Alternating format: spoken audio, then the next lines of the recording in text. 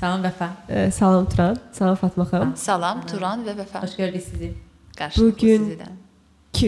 Bugünkü qonağımız Fatma İbrahimlidir, ginekoloq və biz onunla çox maraqlı və əslində faydalı bir söhbətdən, mövzudan danışacağıq.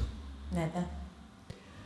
Onu da deyim. Onu da sən de. Biz bugün kontrasepsiyadan qorunma, istənməyən hamiləlik və ümumiyyətlə istənməyən hamiləliyə səbəb olan hallardan danışacağıq.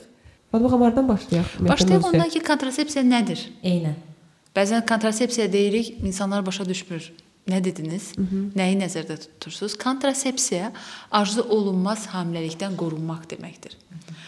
Kontrasepsiya bəzən deyirlər ki, mahiyyəti nədən ibarətdir? Niyə siz istəmirsiniz ki, bizim sayımız artsın? Qətiyyən yox. Kontrasepsiya arzu olunan hamiləliyin əldə olunması deməkdir. Yəni insanların istədiyi zaman və istədiyi sayda uşaq sahibi olmasını təmin etmək üçündür.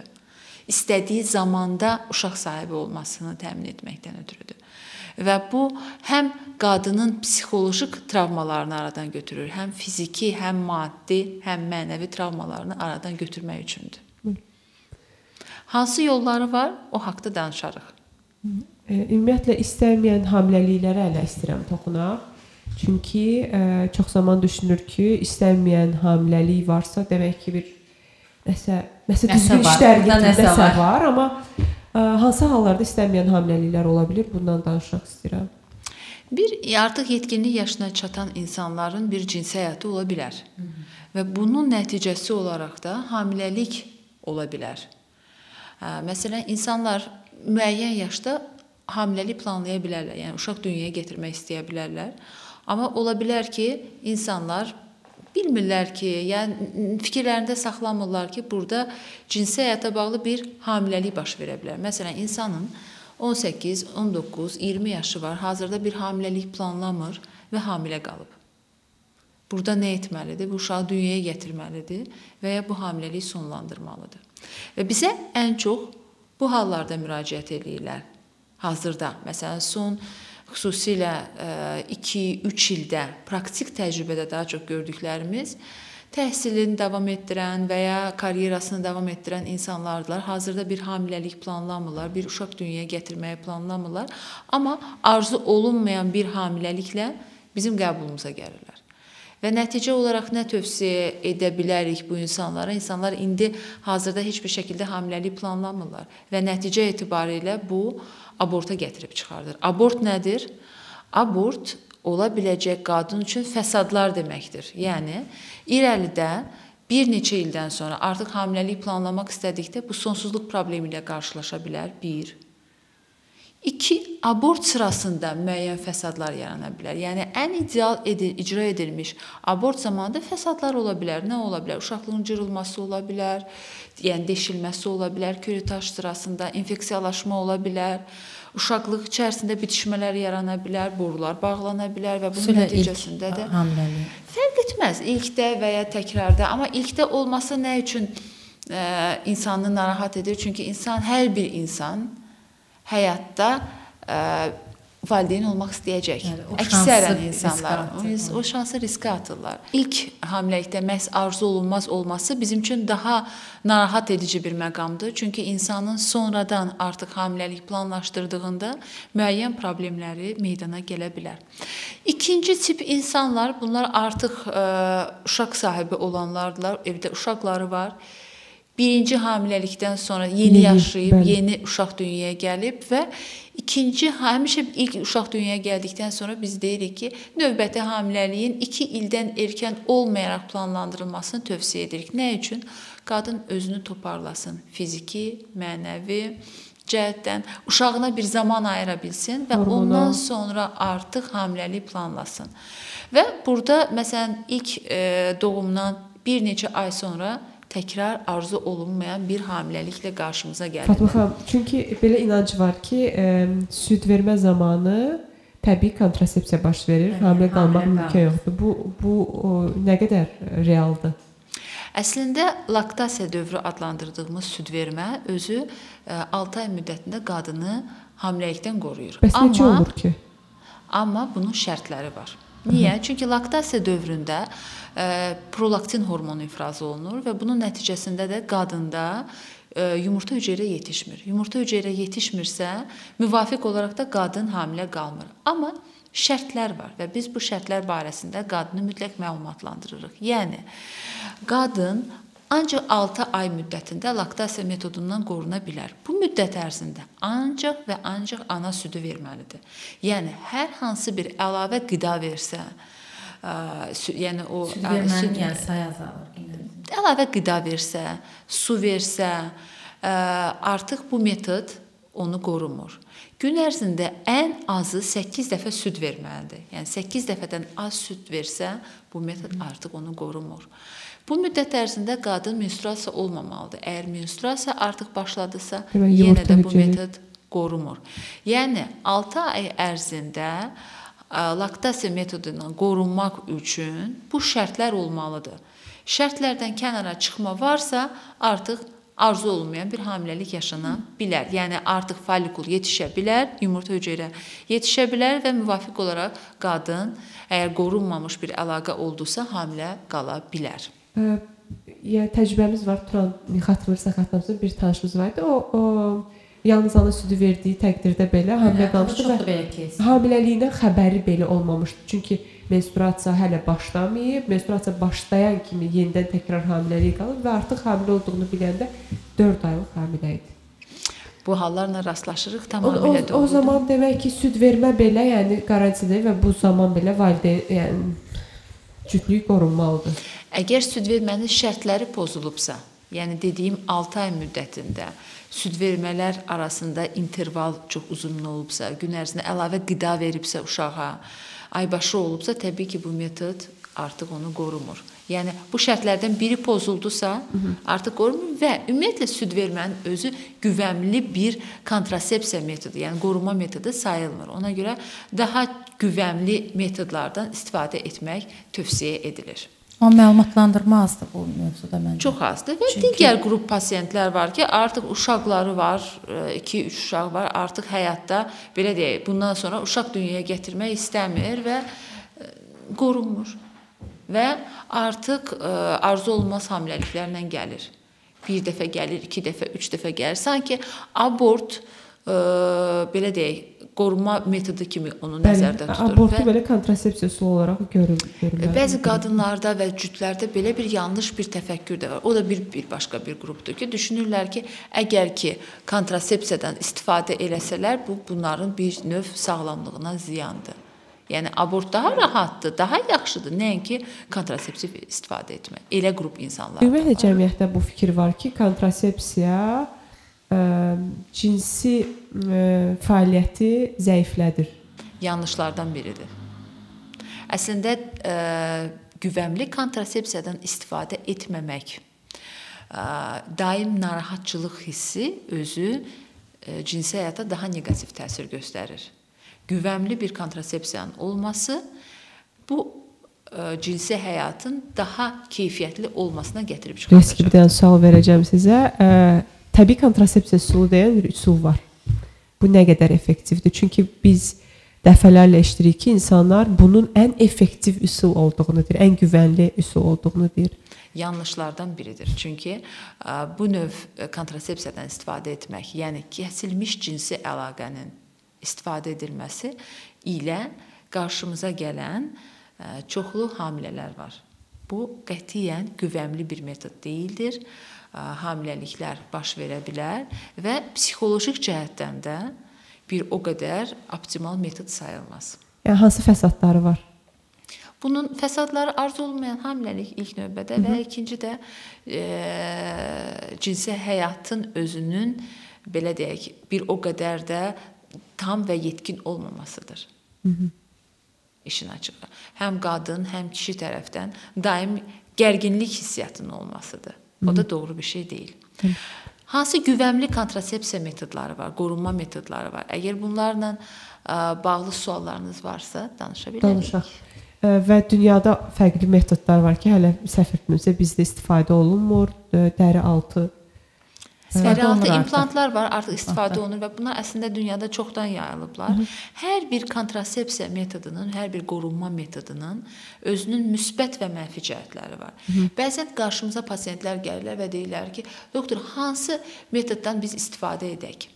İşin açığı, hansı metodun istifadə edilməsi bu daha çox cüt üçün hansı metodun daha komfortlu və daha rahat olmasından ibarətdir. Yəni, kontrasepsiya metodları haqqında məlumatlandırılır. Artıq hansı metodu seçəcəklər, bu cütün özünə bağlıdır. Onlar üçün hansı rahat olacaqsa, onu da seçəcəklər.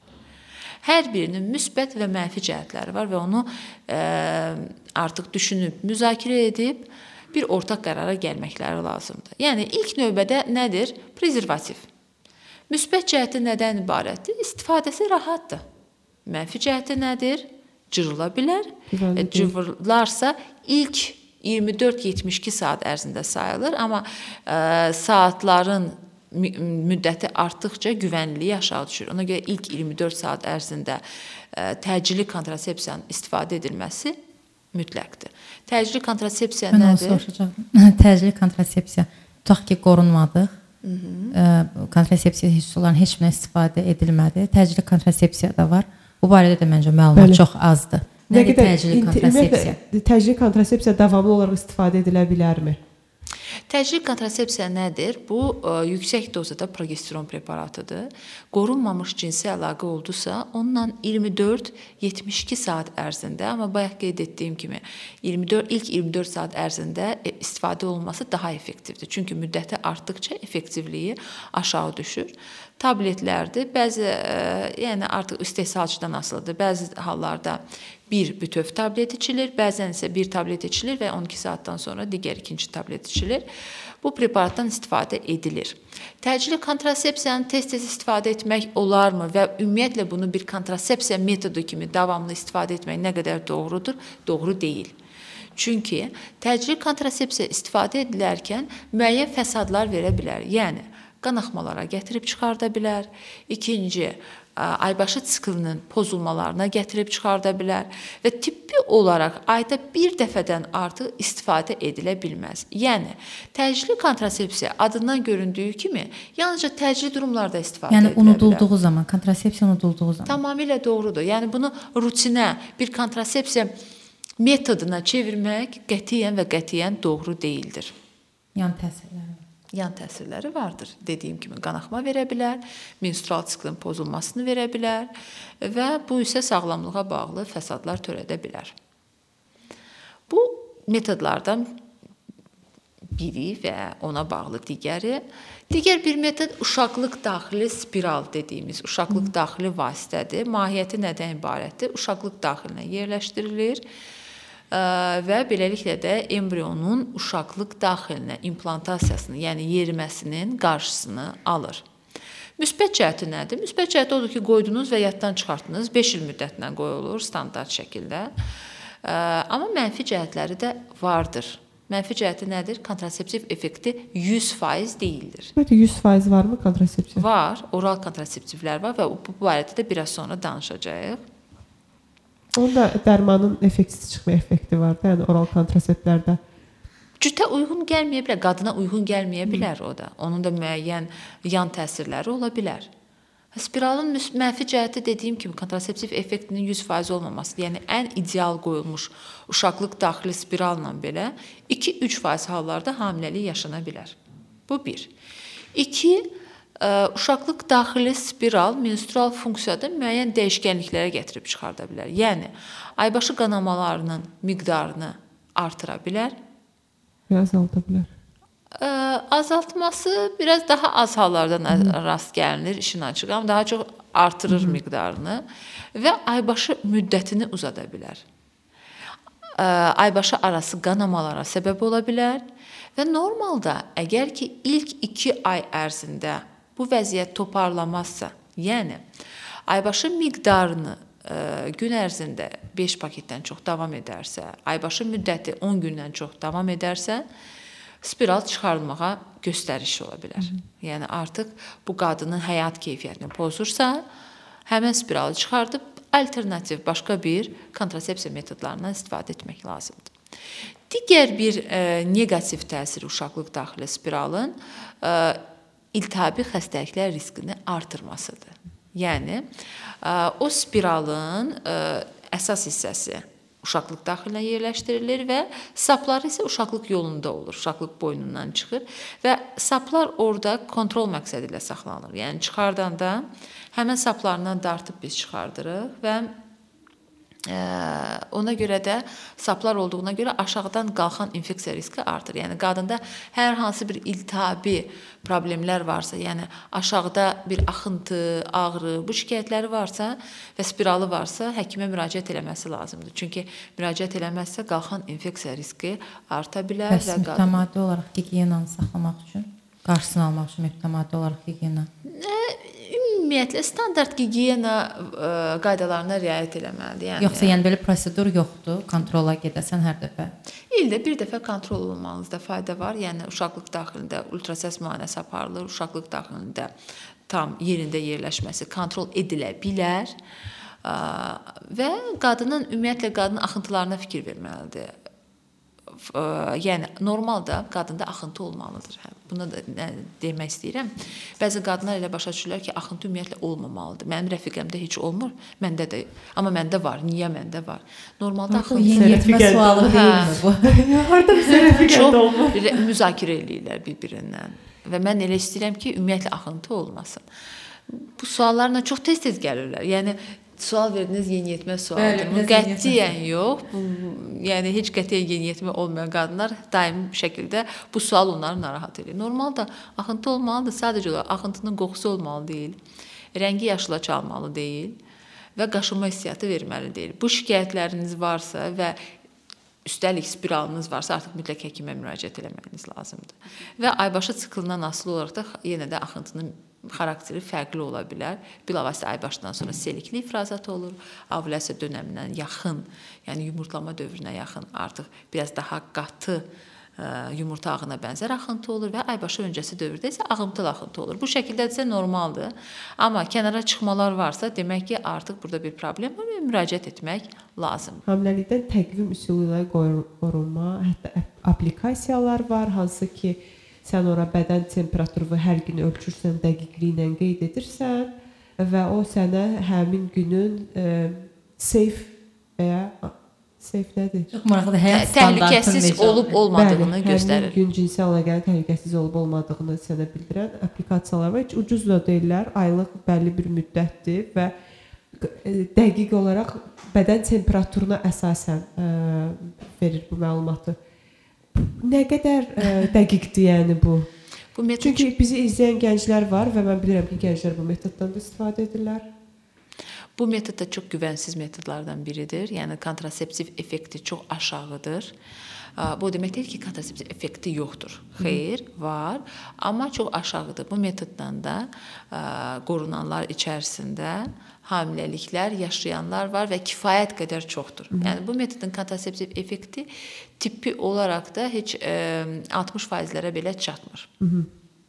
Çünki qadının menstrual funksiyası hər dəfə eyni şəkildə deyil. Yəni aybaşı siklının 24-36 gün içərisində olması normaldır. Yəni bir ay 25 gündən bir ola bilər, digər ay 32 gündən bir ola bilər və buna bağlı da ovulyasiya dönəmi fərqli vaxtlarda düşə bilər və beləliklə də kontraseptiv effekt alınmaya bilər və yumurta bayıra çıxdıqdan sonra, yəni yumurtlama dönəmindən sonra 24 saat yaşayır yumurta hüceyrə.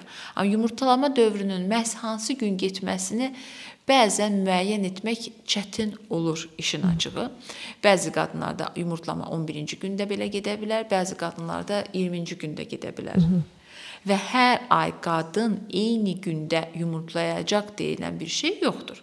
Bu ay ovulyasiyası 14-cü gündə keçən qadının gələn ovulyasiyası 18-ci gündə də keçə bilər. Bəs ovulyasiya dönəmində bədən temperaturunun dəyişməsi realdırmı? Realdır, amma onu ölçmək nə dərəcədə belə deyək, o ölçüm qaydalarına nə dərəcədə riayət edəcəksən, nə dərəcədə doğru olacaq, o işin açığı. Soyuq havaya çıxdı, bədən temperaturu dəyişdi. Əsəbləşdi, bədən temperaturu qalxır yəni. O bilirsiniz, o çox qədimdə istifadə olunurdu. Gərək yatağından qalxmamış, temperaturunu ölçəsən və s. müəyyən şərtləri var. Onu da hazırda işin açığı riayət etmək, qorumaq, ona tam şəkildə belə deyək, rutinə oturtdurmaq çox çətin bir şeydir. Ona görə də bu metodu qətiyyən tövsiyə eləmirik. Bu metodda o zaman məsələn 10 ildir təqvim üsulu kontrasepsiyadan istifadə edirəm deyənlər var. Bu zaman bu tamamilə təsadüfdür deyə bilərikmi? Yəni bəlkə ümumiyyətlə orada yəni təsadüfən çünki sizin dediyinizdən belə nəticə çıxartmaq olur ki, bəlkə heç qorunmur, sadəcə hamilə qalmır, bəlkə hansı bir problem yəni, var. Yəni elə faktlar var ki, qadın sağlamdır, amma deyir ki, mən bu üsuldan istifadə edirəm uzun illərdir. Mən də hər zaman onu eşidəndə düşünürəm ki, o zaman oxuduqları elmə baxsaq, o zaman o deməkdir ki, təsadüfən qorunmuş sayılır. Bu çünki deməkdir deyə ki, bilmərik hansı gün yumurtlanır. Əslində Vəfa çox düzgün qeyd elədi. Bu deməkdir ki, qadın ümumiyyətlə hamilə qalmağında problemləri var. 10 ildir təqvim metodu ilə qorunur və indiyə qədər heç hamilə qalmır. Demək ki, ya bu cinsi həyatı normal yaşamır, ya ümumiyyətlə onun hamilə qalmaqda bir problemləri var. Bu sıxıntıları ola bilər əslində və qadının və ya çox şanslıdır bəlkə problem var. Bəlkə qadın özü həqiqətən sağlamdır, amma partnyorunda problem var. Yəni hətta belə deyə bilərik ki, uzun illər ərzində təqvim üsulu ilə kontrasepsiya mümkün deyil. Doğru deyil. Doğru deyil. Yəni o 10 ilin içərisində bir dəfə, 2 dəfə də olsa hamilə qalmalıdır. 60%, maksimum 60% isə o digər 40% yaşamalıdır. Yəni bu qədər təsadüflərlə olmaz. Bəli, demək ki, ya cinsi həyat yoxdur. Demək ki, yalnızca ayda bəlkə onun bir neçə dəfə cinsi əlaqəsi olur ya olmur. O ola bilər. Və ya qadının ümumiyyətlə hər hansı bir partnyorunda bir sıxıntı ola bilər. Və ya ola bilər ki, qadının özünün artıq hamilə qalmasında bir sıxıntılar var, özünün problemləri var. Və o düşünür ki, o təqvim metodundan qorunur və bu onu qoruyub. Amma əslində elə deyil. Yəni, ondan sonra hansı metod var? Bayaq soruşdunuz ki, 100%li bir kontrasepsiya metodu varmı? Oral kontrasepsivlər var. Fəsadlarından xahiş edirəm danışaq. Gəlin əvvəlcə müsbət cəhətlərindən danışaq. Həm də 100%dir. Müsbət cəhət odur ki, düzgün istifadə olunsa, bu da əsas notdur, düzgün istifadə edildiyində kontrasepsiv effekti 100%dir. Mahiyyəti nədən ibarətdir? Follikulun yetişməyinin qarşısını alır və follikul yetişmirsə, müvafiq olaraq da insanın hamilə qala bilməz. Boş yumurtlayır. Yəni, ümumiyyətlə yumurtlamır. Ümumiyyətlə yumurtalıqların fəaliyyəti burada artıq yığışdırılır və qadın kontrasepsiv fonunda aybaşı olursa, əslində bu aybaşı qanaması deyil, bu kəsilmə qanamasıdır, dərmanın kəsilmə qanamasıdır. Onu biz menstrual qanama kimi görürük qanama olaraq. Yəni, müsbət effekti dediyim kimi, əslində gənc insanlarda burada yumurtalıqların rezerv olaraq saxlanmasına kömək edirmi? Yoxsa yumurtalıqlar yenə də fərq yoxdur? Yumurtalıqlar zaten yaş önəmlidir. Yumurtalıqlar öz biolojik yaşına çatdıqda artıq getdikcə sona doğru gedirlər. Amma müəyyən tədqiqat nəticələri var ki, onlar endometrium kanseri riskini azaldır, yumurtalıq kanseri riskini azaldır deyə tədqiqatlar var. Amma mən buna aksent o qədər çox eləmək istəmirəm işin açığı. Gənc insanlarda bunun istifadəsi rahatdır. Yəni, istədikləri zaman başlaya bilərlər istifadəsinə, istədikləri zaman dayandıra bilərlər. Bunun üçün həkimə getmək, rutin kontrol olunmaq, belə bir şeylərə ehtiyac yoxdur. Aybaşının birinci günündən istifadəsinə başlanılır. Eləsləri var ki, 21 gün istifadə olunur, sonra tam 7 gün fasilə verib növbəti blisterə başlaya bilərlər. Bəziləri isə 28 tablet var onların içərisində və non-stop istifadə edirlər. Yəni, dayanmadan daimi şəkildə istifadə edə bilirlər. Mənfi cəhəti nədir? Bir, uzun müddətli istifadədə libido hissiyatını, yəni cinsi istəyi azalda bilərlər. Bu çox önəmli bir məqamdır. Bəzi insanlar uzun müddət istifadə edirlər və başa düşə bilmirlər ki, nə üçün onların həyatları əvvəlki kimi deyil. Amma bu demək deyil ki, hamıya o şəkildə təsir göstərir. Elə insanlar var ki, onlara qətiyyən bir şəkildə təsir etmirlər. Yəni, hər birimiz individualıq. Ona görə də kontrasepsiya metodu olaraq gətirdiyimizdə biz sən bundan istifadə edəcəksən, sən isə bundan istifadə edəcəksən demək doğru deyil. Ona görə biz deyirik ki, cütə uyğun, cütə daha rahat olan bir metoddan istifadə etmək daha doğru və düzgün olacaqdır. Və eyni zamanda kimə kontraseptiv istifadə etmək olmaz? Oral kontraseptiv, bədən çəki indeksi çox böyük olanlarda, yəni artıq çəkili insanlarda tromboz riskini, yəni həyat üçün təhlükəli olan bir duruma gətirib çıxarda bilər. Yaşı 35-dən yuxarı olan pasientlərdə bir o qədər də istifadəsi tövsiyə edilmir. Bu da trombozis riskini artırır. Eyni zamanda oral kontraseptiv təyin etmədən öncə bir sual veririk. Yaxın qohumlarınızda erkən yaşlarda, yəni 40 yaşa qədər infarkt, insult halları varmı, yoxmu? Bu sualı da veririk. Əgər varsa, oral kontraseptivlərin təyini doğru deyil bu tip insanlara. Demək ki, bunlarda genetik müəyyən xəstəliklər ola bilər, trombofiliyalar və s. ola bilər. Ona görə də bu doğru metod sayılmaz qorunmaq üçün. Fatma xanım, üsullardan danışdıq. Belə bir sual vermək istəyirəm. Yetkinlik yaşına çatan gənclərdə hansı ki, cinsi həyata başlayıblar, onlar öz həkim qəbulunda olmadan, ginekoloq qəbulunda olmadan, məsləhətləşmədən öz orqanizmlərinə uyğun, öz istəkləri ilə deyək ki, özlərinə kontrasepsiya üsulu seçə bilərlərmi? Yoxsa lazımdır ki... Seçim çox deyil əslində həkim qəbulunda olmadan. Bəli. Ümumiyyətlə, tibbi olaraq standartlara görə elə bir şey yoxdur ki, mütləq sən həkimə getməlisən. Və mütləq sənə həkim müəyyən eləməlidir ki, bu kontraseptiv vasitəni istifadə edə bilərsən, bunu istifadə edə bilməlisən. Yəni, əslində, əgər həkimə getmə imkanınız yoxdursa, kontrasepsiyadan istifadə edərək cinsi həyat yaşamaq daha doğrudur. Nəinki istifadə etməmək, çünki mən həkimə getməmişəm, istifadə edə bilmərəm demək daha, belə deyək, burada getmədən istifadə etmək daha doğru olacaqdır. Təbii, yaxşı olar ki, bir kontrola getsin, müayinə olunsun, baxılsın, bu kontraseptiv metodlar haqqında məlumatlansın, ondan sonra istifadə etsin. Amma əgər bu qadında normal vaxtında aybaşı olursa, regular bir sikli varsa, hər hansı bir ginekoloji sıxıntısı yoxdur, o zaman kontraseptiv metodları haqqında məlumatlıdırsa, təbii ki, məlumatlıdırsa. Yəni, o barədə məlumat alıbsa, bizim əslində bugünkü görüşümüzün də məqsədi bəlkə də o tip insanları məlumatlandırmaqdır. Bəs məlumatlandırma hardan başlamalıdır? Məlumatlandırma, mən düşünürəm ki, bu dəqiqə bunun üçün çox böyük imkanlar var. Yəni, sosial şəbəkələr var, müxtəlif tipli portallar var.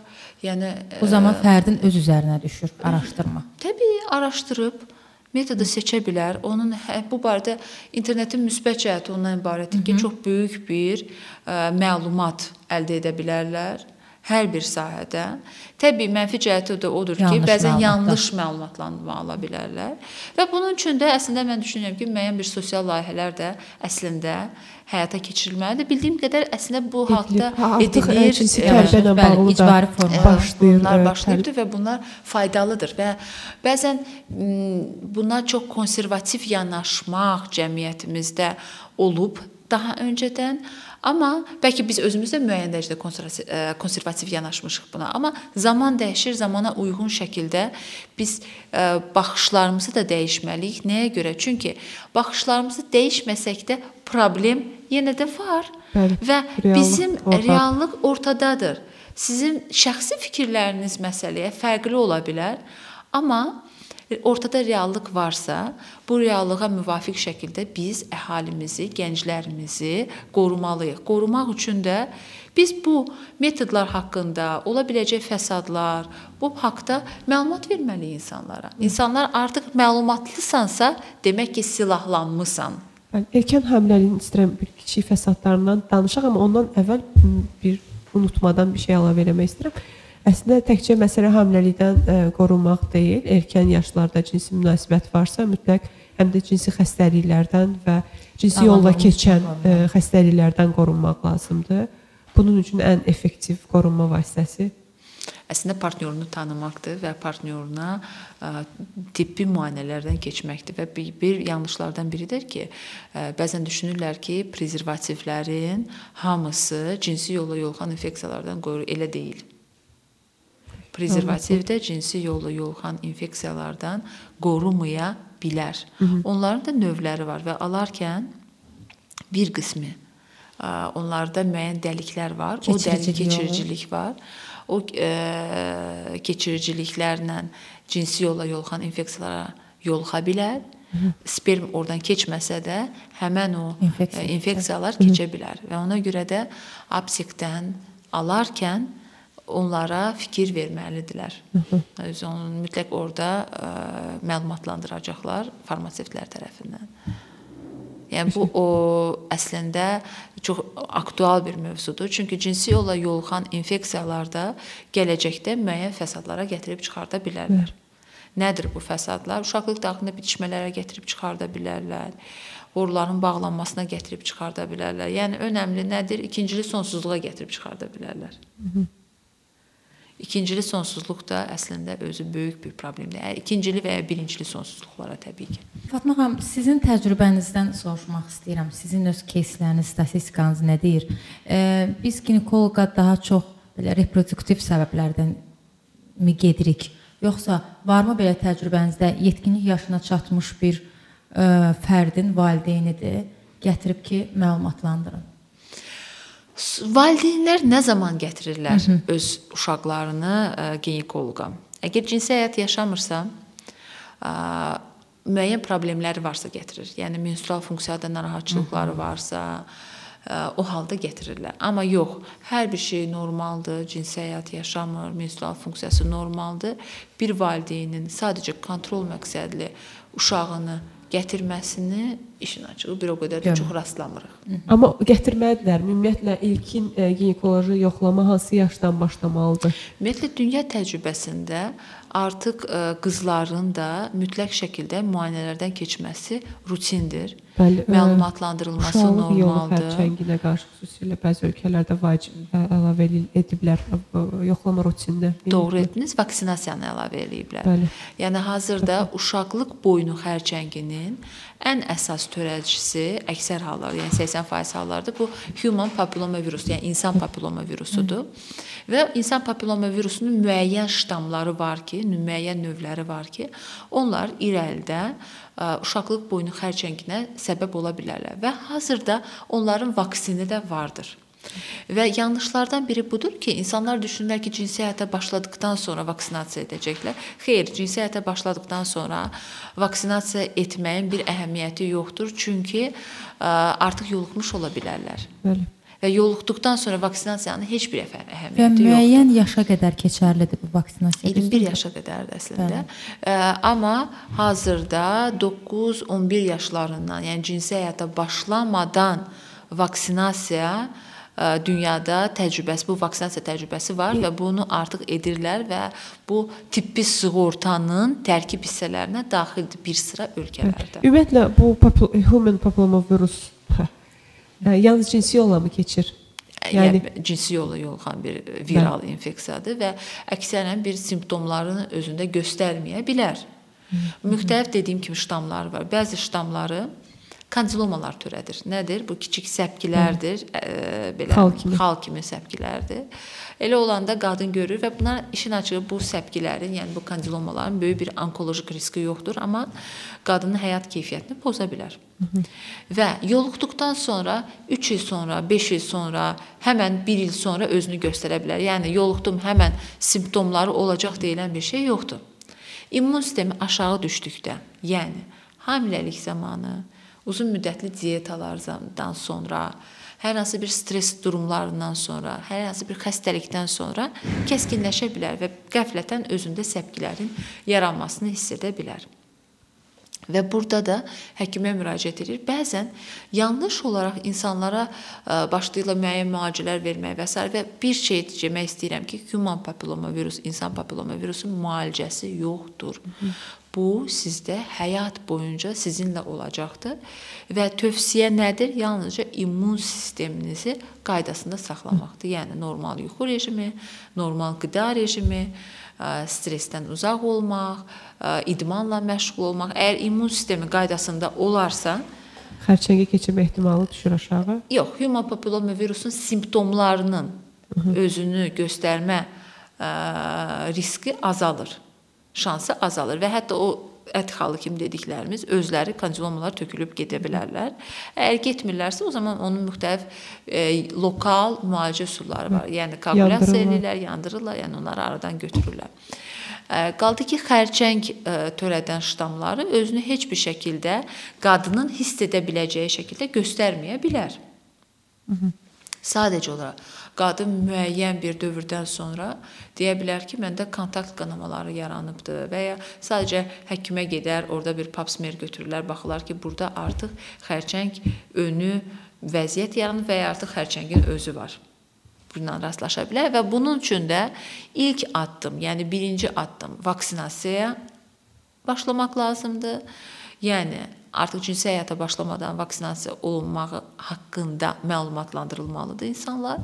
İkinci isə pap smear deyilən bir müayinə metodu vardır. Pap smear həyat qurtarır deyə bir şüar var hazırda və o da dünya ölkələrində hazırda ümumiyyətlə pap smear icbari sığortaya daxildir və qadınlar mütləq şəkildə pap smear müayinəsinə keçməlidirlər. Əgər əvvəllər biz deyirdik ki, 35 yaşdan sonra qadınlar ildə bir dəfə pap smear verməlidirlər.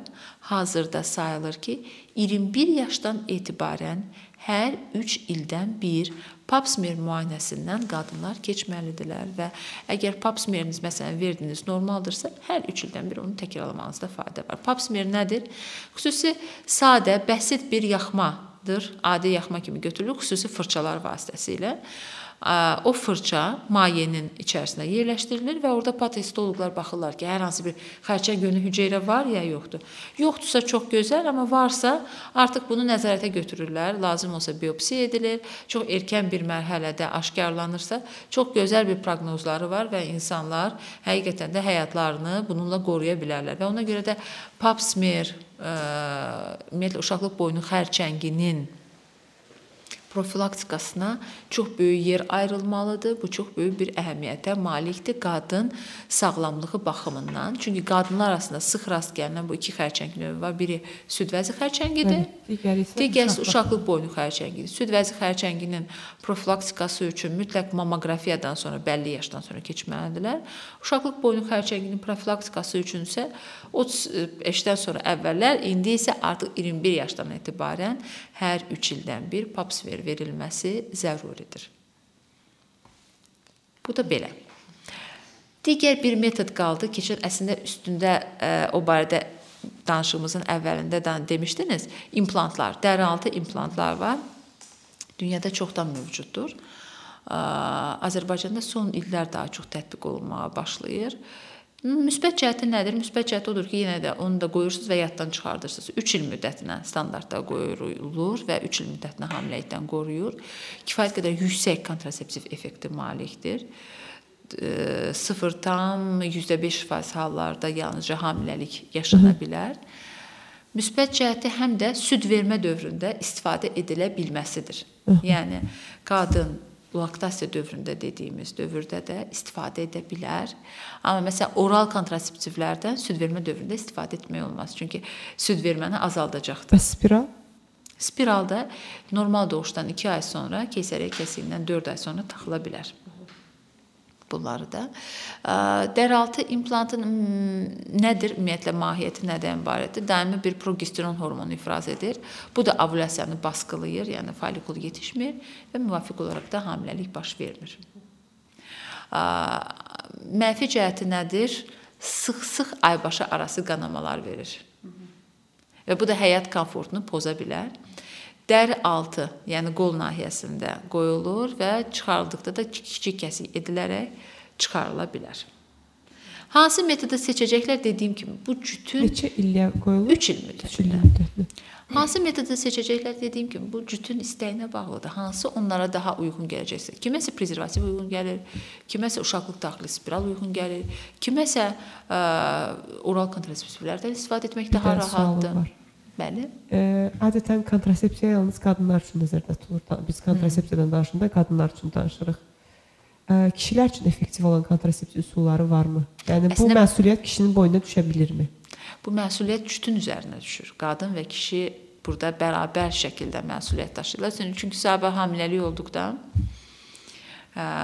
bu hamileliyə cavabdeh hər ikisidir. Bəli. Və bu övlada da cavabdeh ikisi olduğu kimi, ana, ata olduğu kimi, burada da kontrasepsiya metodunu da cüt seçməlidir. Əslində prezervativ kişiyə aid olan bir kontrasepsiya metodudur. Digər bir sterilizasiya metodu var. Nədənsə bizim ölkədə bir o qədər də çox populyar deyil. Bu bir dəfəlik toxum çıxarıcı kanalların bağlanması. Qərbdə çox populyardır, bizdə o qədər populyar deyil. Müsbət cəhəti odur ki, artıq hamiləlik baş verə bilməz. Mənfi cəhəti odur ki, tamamilə insan hər hansı bir həyatının bir dövrəsində uşaq sahibi olmaq istəyəcəksə, yolu yalnızca süni mayalanmadan keçəcəkdir. Yəni süni mayalanmadan mümkündür, yəni. Mümkündür, amma süni mayalanma 100% alınma şansı olan bir metod deyildir. Kifayət qədər uzun bir yol keçməlidirlər insanlar. Yəni bu metodu seçərkən kişilərdən artıq mütləq əmin olmalıdırlar ki, irəlidə onların heç bir şəkildə uşaq istəkləri olmayacaq. Amma olacaqsa bilməlidirlər ki, bir də təkrar cərrahiyyə ilə toxum çıxarıcı kanalları açmaq biraz çox çətindir texniki cəhətdən. Qeyri-mümkün deyil, amma effektivliyi olduqca aşağıdır və yolları artıq süni mayalanmadan keçəcək. Yəni birbaşa olaraq xaya biopsiyası edilir, oradan sperm tapılır və süni mayalanmaya gedirlər. Amma burada bir şey var ki, qarşısındakı qadın süni mayalanmaya getmək istəyəcəkmi? Onun da gələcəkdə bu barədə məlumatlandırmalıdır. Əgər bu metodu seçibsə.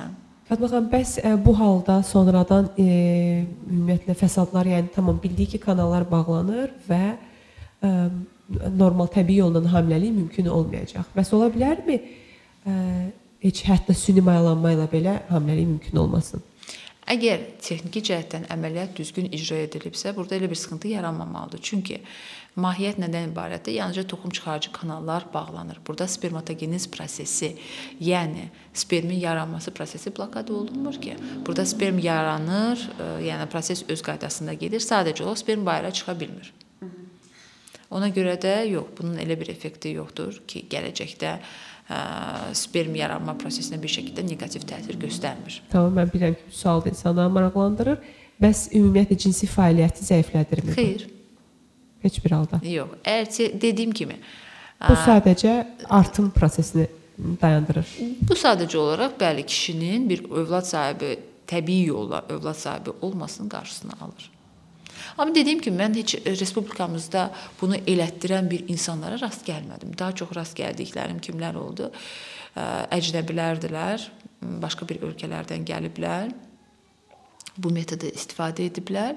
Hazırda məsələn hamiləlik istəyirlər, bir övlad sahibi olmaq istəyirlər və artıq onlar süni mayalanmaya gəlib müraciət edirlər. Amma respublikamızda bunu elətdirən mən rastlamadım. Bəlkə başqa hər an ata olma ehtimallarını saxlayırlar. Yəqin ki. Təxminən bir il bundan qabaq Rusiyada bir bloger bu barədə paylaşmışdı. Onun həyat yoldaşı bu əməliyyatı eləmişdi və o yəni prosesi paylaşmışdı ki, və ona məsəl üçün cəmiyyətdən çox böyük, baxmayaraq ki, Rusiya cəmiyyəti tamam fərqli cəmiyyətdir. Oradan çox böyük təzyiqlər var idi. Bildiyiniz bum olub. O söhbət mənə Bakıya gəlib çatmışdı. Mən həmin blogeri izləmirdim.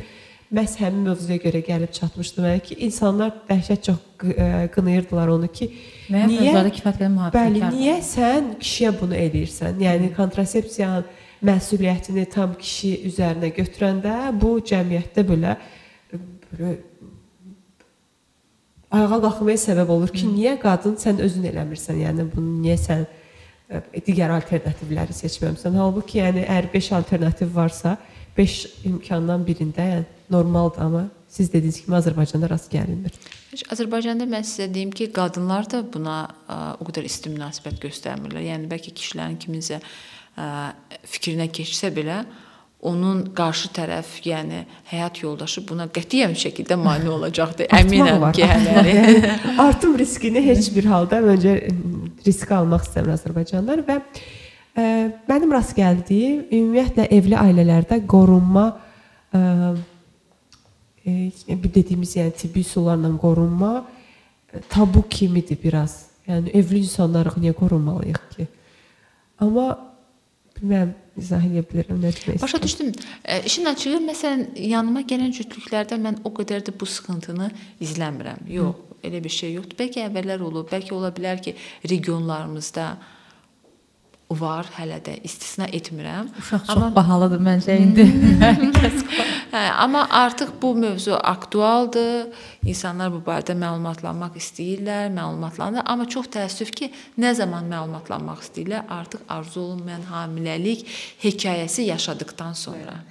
Yaxşı olardı ki, onlar bunu arzu olunmayan hamiləlik hekayəsi yaşamadan öncə bilsinlər. Çünki dediyim kimi, söhbətimizin əvvəlində də qeyd elədim.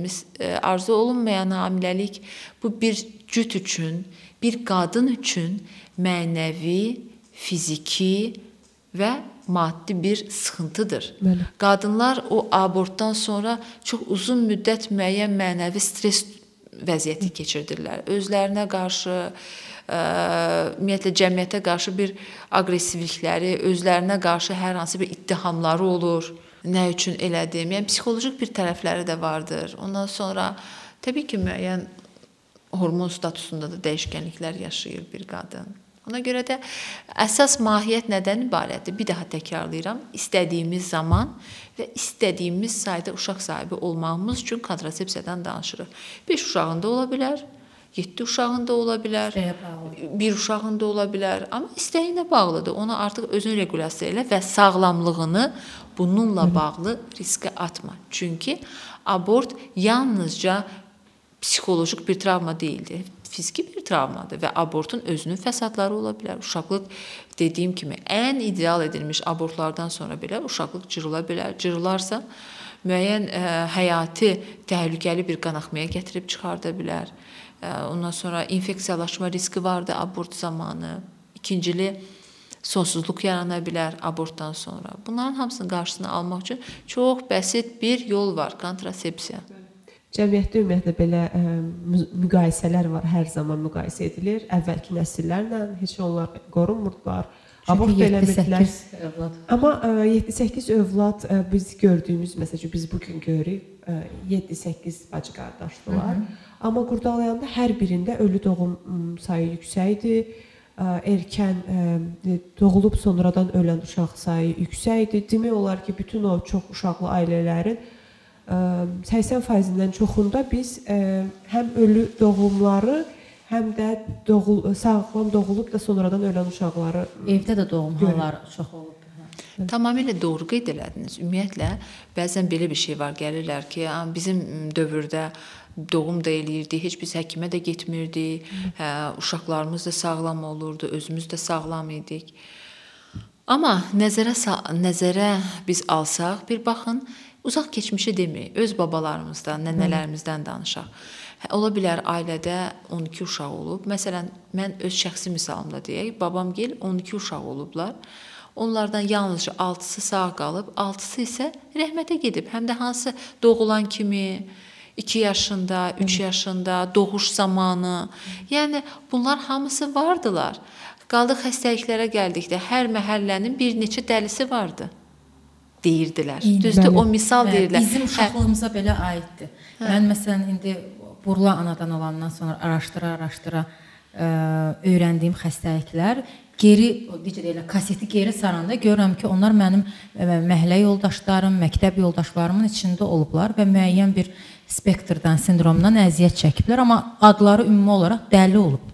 Elə deyirlər. Bu o demək deyil ki, qətiyyən genetik hər hansı bir sıxıntıları olan insanların məhdudlaşdırılması anlamına gəlmir. Xeyr, biz o sindromlu insanlara da cəmiyyət qayğıkeş yanaşmalıdır. Amma ailənin bir seçimi olmalıdır. Bu uşağı dünyaya gətirmək istəyir və o cəmiyyətə adaptasiya edə biləcək və ya adaptasiya edə bilməyəcək. Onları götür-qoy edib, ondan sonra uşağı dünyaya gətirib-gətirməmək kimi şansı olmalıdır və bu şans hazırda insanlarda var.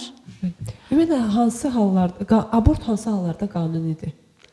Abort hansı hallarda? 12 həftəyə qədər ümumiyyətlə abort istəyə bağlıdır, edilə bilər. Amma 12 həftədən sonra bunun sosial və tibbi göstərişləri olmalıdır. Yəni, sosial göstərişlər nədir? Boşanma halının olması, ondan sonra ailədə hər hansı bir ciddi problemlərin olmasıdır. Tibbi göstərişləri də vardır. Tibbi göstərişlər nədir? Sonra zorlanma hadisəsinin olmasıdır. Təcavüzün olmasıdır. Ondan sonra tibbi göstərişləri də döldə hər hansı bir anomaliyanın olması, artıq diaqnostika olunmuş və eyni zamanda qadının sağlamlığının hamiləliyin daşınmasına imkan vermədiyi durumlarda da tibbi olaraq abort gerçəkləşdirilə bilər, qanuni ola bilər və buna təbii ki, artıq həkim komissiyası qərar verir. Onun qərarına əsasən abort icra edilə bilər. Çünki 12 həftədən sonraki abortlar texnik cəhətdən də daha çətindirlər və daha böyük fəsadlar verə bilərlər. Fatma xanım, erkən hamiləlikdən danışaq. Hansı yaşa qədər erkən hamiləlik sayılır və riskləri nədir?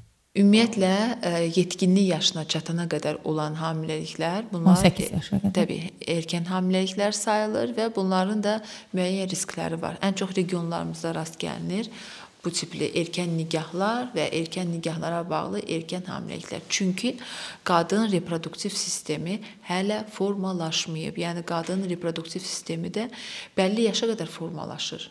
Hansı yaşda formalaşır? 18, yəni yetkinlik yaşına qədər formalaşmaqda davam edir və ona görə də həmin dövrə qədər olan hamiləliklər baş verdikdə burada ölü doğulma ehtimalı, preekləmpsiya, ekləmpsiya riskləri, hər hansı bir hamiləlik və doğuş sırasında risklərin yaranma ehtimalı daha böyükdür. Tutaq ki, 15 yaşında bir qadının, bir qızın orqanizmi uşaq dünyaya gətirməyə hazırdırmı? Xeyr, hazır deyil. Çünki o orqanizm hələ özü tam formalaşmayıb, tam şəkildə öz yetkinlik dövrünə çatmayıbdır. Və ona görə də burada istər dediyim kimi hamiləlik sırasında, istər doğuş sırasında fəsadlar törənə biləcək. Təbii ki, mən bunun hələ hüquqi tərəflərini kənara qoyuram.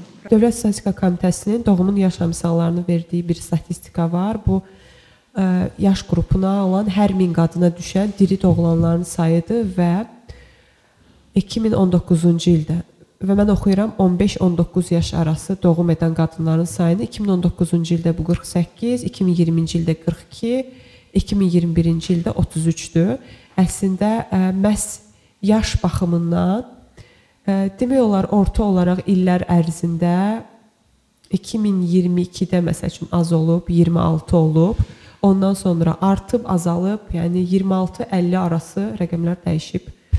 Və bu yalnız diri doğulan uşaqların sayıdır. 2022 hələ bitməyib. Bəli, 2022 hələ bitməyib. Və bu erkən doğumun qadının orqanizminə kimi fəsadları var. Çünki adətdir, ənənədir, erkən yaşda ailə yəni qururlar. Nə qədər də biz desək ki, təhsil vacibdir, qızın inkişafı üçün erkən evliliyi zərərlidir. Çox təəssüf ki, ailələr bunu qəbul eləmirlər. Amma bunun həm də erkən hamiləliyin məhz qadının sonrakı həyatına mənfi təsiri var. Təbii ki, bu doğum sırasında, hamiləlik sırasında dediyimiz kimi risk qrupuna girirlər bu qadınlar. Yəni, hamiləlik fəsadlarının yaşanması üzrə risk qrupundadırlar. Bu istər hamiləlik preekləmpsiyası dediyimiz, hamiləlik zamanı təzyiqin yüksəlməsi, ölü doğulanların sayının artması, doğuş sırasında fəsadların yaranması, yəni bilavasitə doğum zamanı intranatal ölüm hallarının sayı daha artır. Ondan sonra doğum yolları bu qadınlarda hazır olmadığına görə doğum travmatizmi artır. Doğum travmatizminə bağlı da qadınlarda ikincili fəsadlar törənir. Yəni bu irəlidə uşaqlıq yolunun sallanmaları, sidik saxlamamazlıq, uşaqlıq yolunun 4-cü dərəcəli cırıqları, yəni rekto-vaginal svişlər, bunlarda daha sıx-sıx rast gəlinir bu tip qadınlarda. Çünki doğum yolları anatomik olaraq hələ tam yetkin deyillər. Ümid edirik, ən azından bu məlumat erkən övladını erkən evliliyə həvəsləndirən, sövq edən valideynlər üçün bir məlumat olar. Çünki təhsil məsələsini dilə gətirəndə, danışanda ki, erkən 18 yaşdan aşağı qızın hələ təhsil alması lazımdır. Bunu bildirirlər ki, vacib deyil təhsil. Amma sağlamlıq vacibdir və məhz sağlamlıq baxımından ən azı valideynlər övladlarının cinsi yetişkənliyini gözləməlidirlər.